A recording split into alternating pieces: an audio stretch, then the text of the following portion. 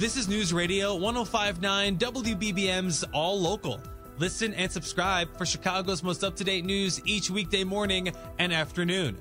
Now from the WBBM Newsroom, these are the most important news stories from the Chicago area. It is currently 45 degrees in Chicago under partly cloudy skies, but it will be another unseasonably mild day today, and we could even break a record. But a change is coming. AccuWeather meteorologist Joe Lundberg joins us live now with the latest.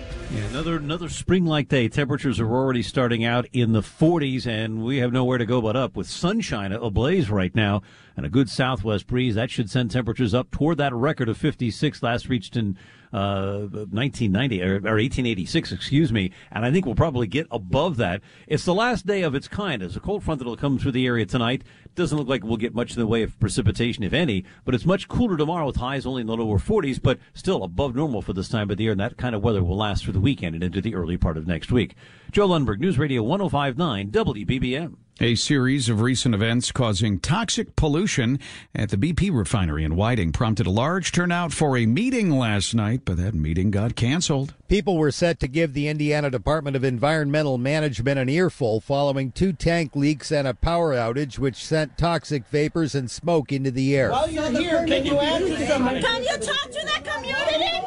The doors were locked. Alan Carter with the agency said the meeting that was to have taken place at East Chicago Central High School was canceled by the school district. We were committed to trying to work with the school system to open these doors, to allow people in. They made the decision that they didn't want to do that. Now we have to look at alternatives. Can you answer questions for us here? We have questions! Carter said the meeting would be rescheduled. Mike Krauser, News Radio 105.9 WBBM.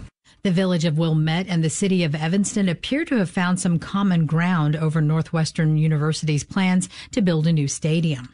Wilmette residents have been concerned, among other things, that they'll bear the burden of traffic for Wildcat football games and concerts at the new stadium.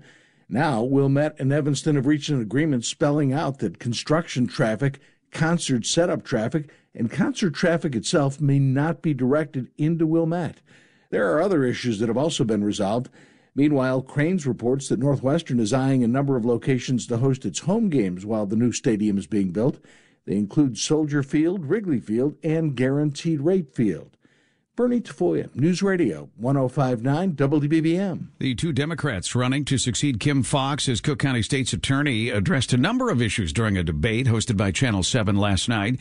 Eileen O'Neill Burke and Clayton Harris III are the only candidates running in the March 19th primary.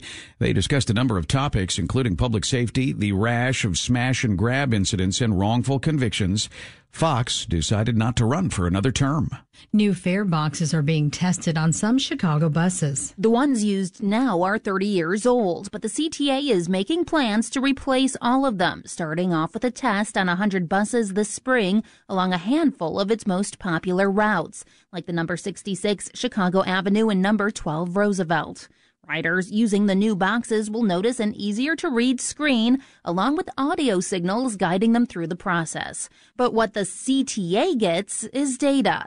The fare boxes will share numbers, which will influence resources and the experience for customers.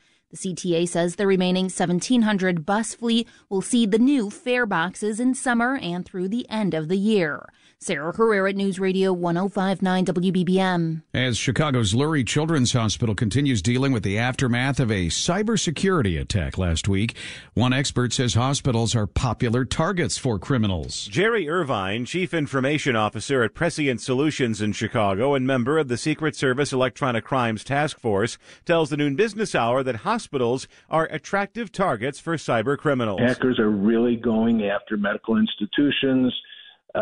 Because they are vulnerable, they don't always have the best security. He adds hospital computer networks have multiple points of entry, and that means multiple opportunities to break in. There's so many different organizations that connect to them, small doctors, prescription companies. They have so many different companies that are connecting to them that there's multiple ways to get in. Irvine says connected devices like smart TVs and appliances can be used to gain access to devices on your Wi-Fi network.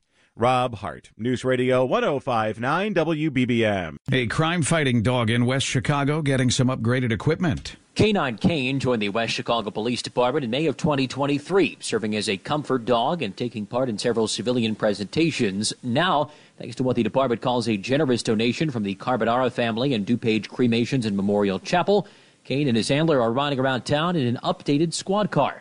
A Facebook post says the change equips the vehicle with new alarm and safety systems, including one that can automatically roll down the car's windows and crank on a fan if its interior becomes too warm for Kane. The department says the thoughtful donation will help ensure the pup's safety moving forward. Andy Day, News Radio 105.9 WBBM.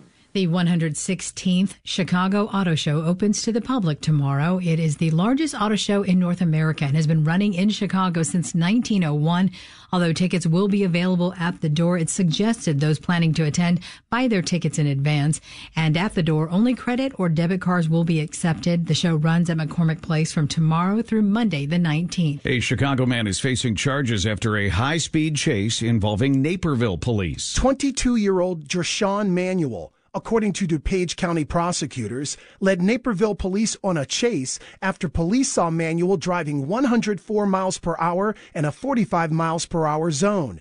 After his arrest, police say Manuel also was charged with misdemeanor fleeing and eluding in connection with another incident in April 2023. Roger Plummer, News Radio 105.9 WBBM. All Local is a production of News Radio 105.9 WBBM, Chicago's news, traffic, and weather station. Please like and subscribe to this podcast on the Odyssey app to continue receiving up-to-date news and information.